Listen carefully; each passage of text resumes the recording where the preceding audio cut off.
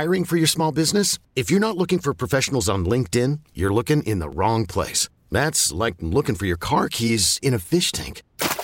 LinkedIn helps you hire professionals you can't find anywhere else, even those who aren't actively searching for a new job but might be open to the perfect role. In a given month, over 70% of LinkedIn users don't even visit other leading job sites. So start looking in the right place. With LinkedIn, you can hire professionals like a professional. Post your free job on linkedin.com/recommend today.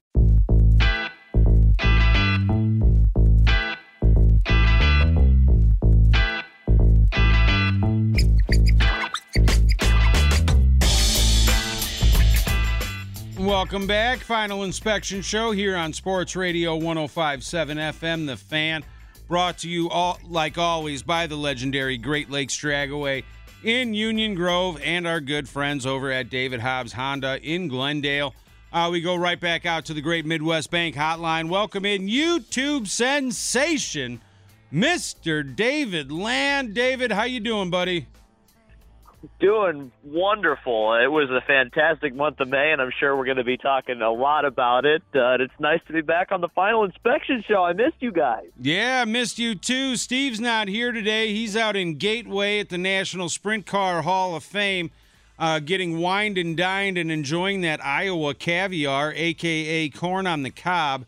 So, while he's walking the red carpet, he's got me chained in the studio here, but I've been begging for help for 37 straight hours, but it's nice to actually have you on the phone because you bring a reprieve for me, David. What was the highlight of your time down in Indy? Oh, my goodness. I thought the race itself was one of the best in years, honestly. It really had an old-school vibe. The battle between Simon Pagenaud and Alexander Rossi, I mean, you had the storylines there, but Pagenaud had dominated the race, and Rossi had been through so much adversity throughout the race. And I'll tell you, I mean, I don't want to sound biased or anything, but goodness gracious, I think Rossi is just, I mean, if anybody tuned into that race and wasn't an Alexander Rossi fan on the other side of it, who didn't have a favorite driver before, I don't know what's wrong with you, because he is just the most exciting thing about IndyCar racing right now. He's so aggressive, and he's got such passion when he drives. He's really exciting to watch. And of course, he's on the pole for today's race in Detroit. But I think the other thing really to take away from it was the failure of McLaren. I mean, it was, the more I think about it, I think it may have been worse than the Penske bump in '95, and I think a lot of people thought that could never be topped. Well, I think it may have been topped this year, because that was just spectacularly awful to watch kind of unfold. Yeah, it was, and then, the articles come out about how embarrassing their program was run for for a long time. Not having a steering wheel in time for practice. They miss out on practice time because the car's getting painted, and just, what an awful look for that entire team. Yeah, I mean, that was the thing, was that I kind of judged kind of the scale of how to get bumped at Indy and look bad. Credit to Penske, they threw their cars out there when they bought them from Rahal in '95. They ran Miller genuine draft colors. That they weren't too particular on what shade of orange the cars were. They cared about getting track time, and McLaren was completely the opposite. I could not believe. It did stink a little bit. Obviously, I think everybody was it was pretty obvious when they lost 2 days of track time. It was like, where are they? Juncos Racing got out.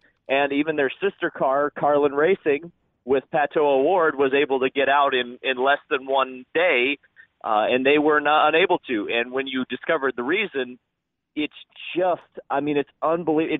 It's going to go down as one of the most infamous stories in Indy 500 history, and especially because they got bumped by a team which had no money and lost both their sponsors.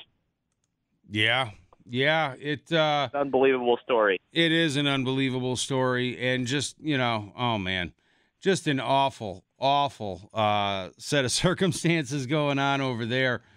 And like you said, I talked with Steve Zaki earlier in the show, and talked with Dennis Michelson as well. Now, obviously Memorial Day Sunday, the biggest day in auto racing, F1 at Monaco, Indy 500, World 600 for NASCAR. This is probably the 5th to 8 years in a row now where the Indy 500 completely blows the doors off as far as excitement and just entertainment value over NASCAR. I'm starting to think that NASCAR might have to move their race to either Saturday or Monday because they constantly get embarrassed on the biggest stage, on the biggest night in auto racing. When you have the back and forth passing for the lead coming down the last 5 laps of the greatest race in racing, like that happened in Indianapolis, there is no way NASCAR can sit there and follow that up and compete on a level playing field. And if you just look at it, take the racing for the lead out of it, the 500 was night and day more exciting than the 600 that night. And it's been going on for years, David. Well, there's been some fascinating talk about that in kind of the aftermath of this, because I'm sure you're aware at this point that there's been a lot of talk about NASCAR and IndyCar working together, possibly on an event, a doubleheader somewhere. And now even recently, more people are starting to float the idea of moving the 600, or some people are suggesting moving the 500, which quite rightly has been laughed off, to try to encourage drivers to do the double, do both the 600 and 500. And the thing that I would put forward on some of this cooperation between NASCAR, or this proposed cooperation between NASCAR and IndyCar, is that, when IndyCar was kind of in the position that NASCAR is in, NASCAR was not extending a helping hand to IndyCar very much. So I just kind of find it funny that when the shoe is on the other foot, that NASCAR is the one kind of holding their hand out and saying, please help us, IndyCar, work with us, so we need some help. Yeah. How the times have changed. One of the good things about that NASCAR race is that finally, after weeks and weeks and a couple years now of sitting there and watching NASCAR and these races in front of, if I say half full stands, that's very generous. It was nice to see that they actually had a heck of a crowd out there. So at least they had that going for them, and that the drivers were able to put on a show in front of a packed house. But what was your take on Simon Pagenaud and his four-legged buddy kind of stealing the show in Victory Lane? Well, there always seems to be something. There's always some sort of a funny thing that the winners seem to do these days that kind of steals the headlines. And this year it was the dog, Norman Pagenaud. I don't have a problem with it. I would prefer that that doesn't become a tradition to bring your dog into Victory Lane. But from a marketing promotional standpoint, I think that's a good thing for the sport to have a driver associated with a furry friend. I think that will probably help some of the more casual people. They will remember Simon Pagenaud as the guy with the dog. So even if it's a bit goofy for some of us hardcore fans, I think overall it's a good thing. All right. Well, I think it's just a matter of time. If people are still going to bring their pets, before they figure out a way to start putting their sponsor hats on the pets, little Fluffy is going to be wearing a fire suit pretty much, with the sponsors tagged all over it and everything like that. And it's going to get outrageous real quick, David. I want to see someone bring a goldfish to Victory Lane. See, now you're talking. And I'm not a dog guy, so, I don't know. It was just, to me, it was just weird. But yeah, one hell of a race. Simon Pagenaud sweeps the month of May in Indianapolis, wins the pole, wins the 500, wins the Grand Prix of Indianapolis. I was kind of shocked because when he was battling with Rossi, the commentators were saying, race win, possibly ride-saving win, career-saving win for Pagenaud. Was he in that dire a straits going into the 500? If you listen to Roger Penske, he wasn't. And I think that there's been a little bit of hyperbole associated with Simon Pagenaud and his job security. I think a lot of people, and not wrong, by the way, to look at Alexander Rossi being hired by Penske to run the endurance races on the sports car side of things. as a potential future landing spot for Alexander Rossi.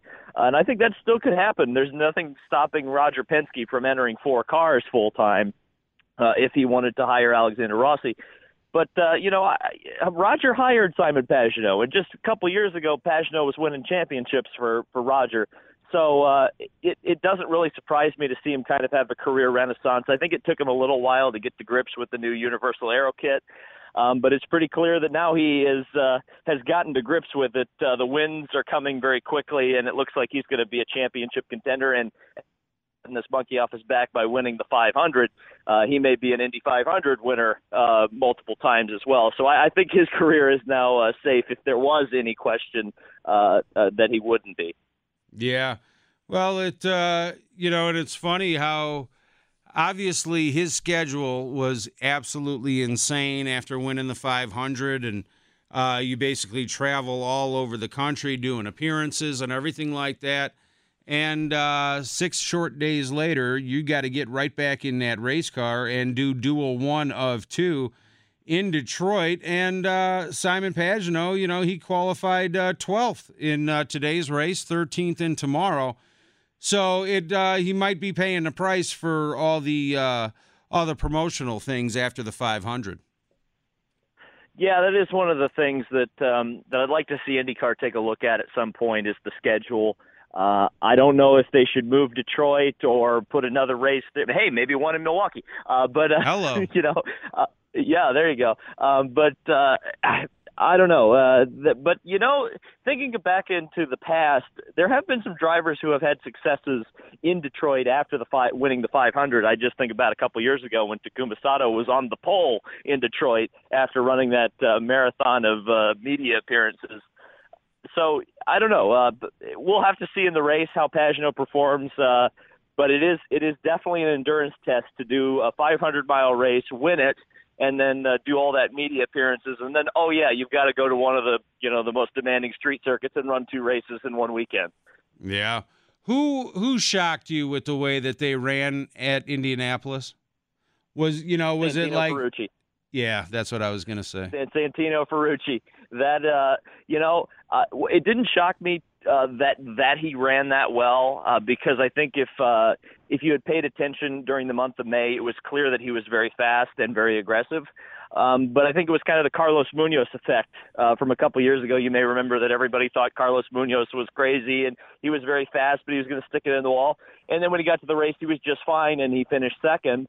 And this was quite the same thing. Santino just drove a fantastic race.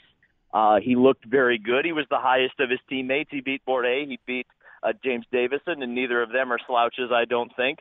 It's great. It was great to see, and he made some amazing moves to avoid that big wreck in turn 3. And he just was there at the end, and he drove about as well as you could as a rookie. And it's kind of nice to see him have a bit of a career renaissance after the way he kind of exited Formula 2 last year. So, it's good to kind of see that redemption story, and he definitely looks like a guy who may end up winning a race in the near future if he sticks with Dale Coyne Racing. Yeah, you got that right. Any chance you could stick around for one more segment here, David? I believe I could. All right, fantastic. We got to take a quick break here, and when we come back, we'll have more with YouTube sensation David Land. You're buckled up with the Final Inspection Show here on Sports Radio 105.7 FM The Fan. This is Final Inspection with Steve Zocchi, presented by the legendary Great Lakes Dragaway in Union Grove on 105.7 FM The Fan. Welcome back to the Final Inspection Show here on Sports Radio 105.7 FM The Fan. Can't keep this guy on hold too long. YouTube sensation. Absolute sensation. David Land. Subscribe to his channel. It is titled David Land. And very easy to spell. Very easy to remember. So, David, welcome back. Now, it's kind of funny that you got the dual races going on in IndyCar this weekend, the same weekend that NASCAR is racing the tricky triangle at Pocono. when next season they're going to steal IndyCar's idea and run a dual weekend at Pocono. So instead of having two races about 4 weeks apart, both at Pocono, they're going to combine it into one weekend. What do you think about NASCAR doing the combined weekend next season?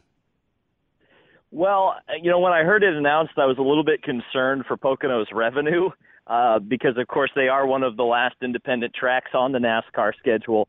And essentially they're losing a date, even though they're not really. So I was a little bit concerned about that.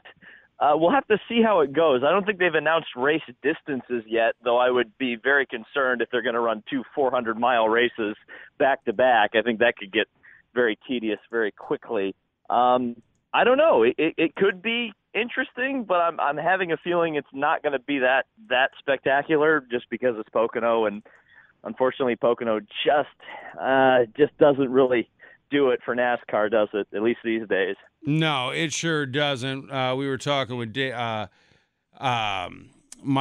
Michelson about it and how Pocono is. I don't know too many. I guess there's people out there that just absolutely love Pocono. I am definitely not in that category. I will be sitting there probably pouring just pot after pot of coffee, trying to stay awake through that race. I find it extremely boring.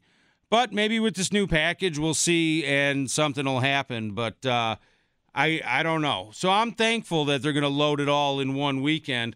And then that way, I have one boring weekend and I get it out of the way. But, yeah, I don't think there's any way that they can keep them both at 400 miles either. Maybe have a 400 and a 250, maybe have two 300 milers, something like that. But they definitely need to shorten it. Yeah, and speaking of shorten, I think one of the things that NASCAR was thinking was, kind of listening to some of the criticism that many of people, including myself, have made of them, is that their schedule is too damn long. So I think them taking a weekend out but not losing an event, so to speak, was a good solution short term to kind of make the schedule end a little bit earlier in the year to keep people interested. I agree that the schedule is too long. I like the way that they're doing it with the dual, to save a week. I think that there needs to be at least 2 to 4 midweek races where you can shave a month off the schedule as well. One of the things I love about NASCAR is that every single week, with the exception of maybe 3 weeks during the entire season, and they run basically 9 months strong, is that there's a race every single week for about 9 months long. And I think that for me, because I'm a bigger NASCAR fan than I am IndyCar fan, I think that sometimes IndyCar takes way too long of a break in between races where I kind of forget that they're even running. And, it's not that I lose my interest, but it moves to the back burner. Do you think IndyCar needs to do anything to their schedule, or do you like it the way it is? They need to space it out better. I think, to your point, there are too large of gaps in between some of the races. But at the same time, I think there are too many races in a row at some points in the calendar. I mean, the teams right now, I think, they're in kind of a death march right now. Indy GP, Indy 500 qualifying, Indy 500, 2 races in Detroit, Texas. I think they go to Road America afterwards without a break.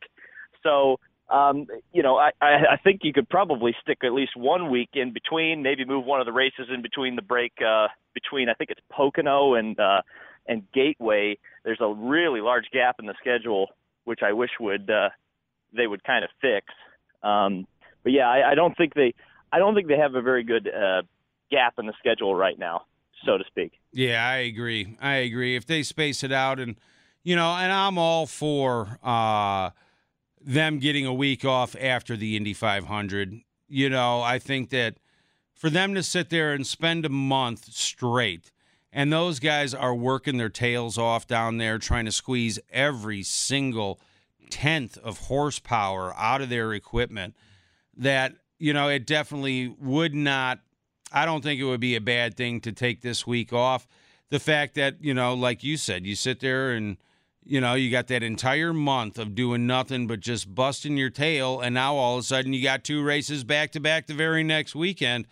That's an exhausting schedule for anybody. And, you know, at least the good thing is that Indy and Detroit aren't that far away from each other. You know, it's a hell of a lot better than Indianapolis, and then they're going out to race in California somewhere. But that's still, it's a brutal stretch for IndyCar right now. Well, even then, some of the scheduling is kind of weird because I think they go to Portland, or at least last year they went to Portland, then they went to Gateway, and then they went back out to California. Why not reschedule the East Coast race to be away from the West Coast, or at least synchronize the West Coast races so the teams don't have to go back and forth between Indianapolis. It's just some of the scheduling things are a little bit weird from that perspective. Yeah, I agree with you. All right, since we're talking about the dual races in Detroit, why don't you take your best stab? Who's going to win today? Today, well, I think it's going to be Rossi, and I think he's going to make it pretty boring unless there's a yellow that catches him out in terms of pit strategy. I think Rossi's probably going to run away with it. Race 2, that's where things kind of get interesting because you've got the fatigue element, you've got the potential for all sorts of calamity to happen. I think it's also going to rain in Detroit. Well, maybe that might change things today. Actually, let me change my pick. Well, I'm going to pick Rossi for Sunday, and let's go really out on it. Let's say Ferrucci. Let's say Ferrucci today. He's usually pretty good in the rain, and Dale Coyne's always good on strategy, so we'll say Ferrucci. We'll go way out on a limb today and say Santino's going to win. Yeah, that's one hell of a limb considering he starts 22nd today, but I like it. Who do you got winning Pocono tomorrow? Oh, that's always a fun one, isn't it? I got a bit of a feeling about Boyer. Boyer seems to be on a bit of a hot streak at the moment. But at the same time, I think Kyle Busch really has the flat 2.5-mile tracks dialed in. Maybe Brad Keselowski too, but I think Kyle's probably the one I would pick. Yeah, that's a safe bet. I've learned early this season, stay away from Stewart Haas. I think they're cursed this year. Haven't sniffed victory lane once, and the drought keeps getting longer and longer. So with the team that dominated, Harvick won 8 races last season. Boyer found victory lane. They all did, and for them to be struggling like they are and have 0 wins so far, that how the mighty have fallen, David. So makes for interesting storylines coming down the stretch here. What's the latest going on at your YouTube channel?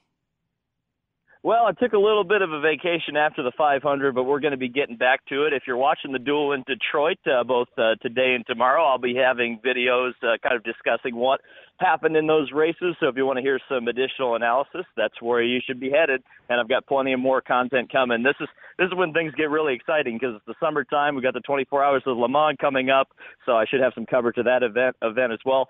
Won't be flying there, maybe next year, but you should have a lot of fun stuff in June, July. Lots of racing to cover. Yeah, well, you do a fantastic job. I love what you do and the videos that you post, and you're very knowledgeable. And I'm not saying that just to kiss your butt because you're on the show. It's great what you do, and everybody, you should check him out, David Land on YouTube. Like his channel, follow him, watch those videos. You'll only get smarter. So great job, David. Thank you so much for taking some time to join the show today. I appreciate it. And I appreciate that shout-out, Jeff. It means a lot to me. I actually got to meet a whole lot of my viewers at Indianapolis, and it's just humbling sometimes to hear words like that are so kind. So thank you. Well, yeah, I saw, I think you posted it on Facebook or Twitter, and, you had a bunch of guys all hanging out with you, and that's great, man, to sit there and, feel the love from the people that check you out every week, and, you're a man of the people. You're one of us, and that's good stuff. Keep it up, and thank you again, and we'll talk to you soon, David. Sounds good. Thank you so much, Jeff. All right, enjoy Detroit. That was David Land. He joined us on the Great Midwest Bank Hotline. Looking to buy, build, renovate, or refinance in 2019? Look no further. Call Great Midwest Bank today. Great Midwest Bank. They provide simply local, common-sense lending to your community since the great year of 1935. This episode is brought to you by Progressive Insurance. Whether you love true crime or comedy, celebrity interviews or news, you call the shots on what's in your podcast queue. And guess what?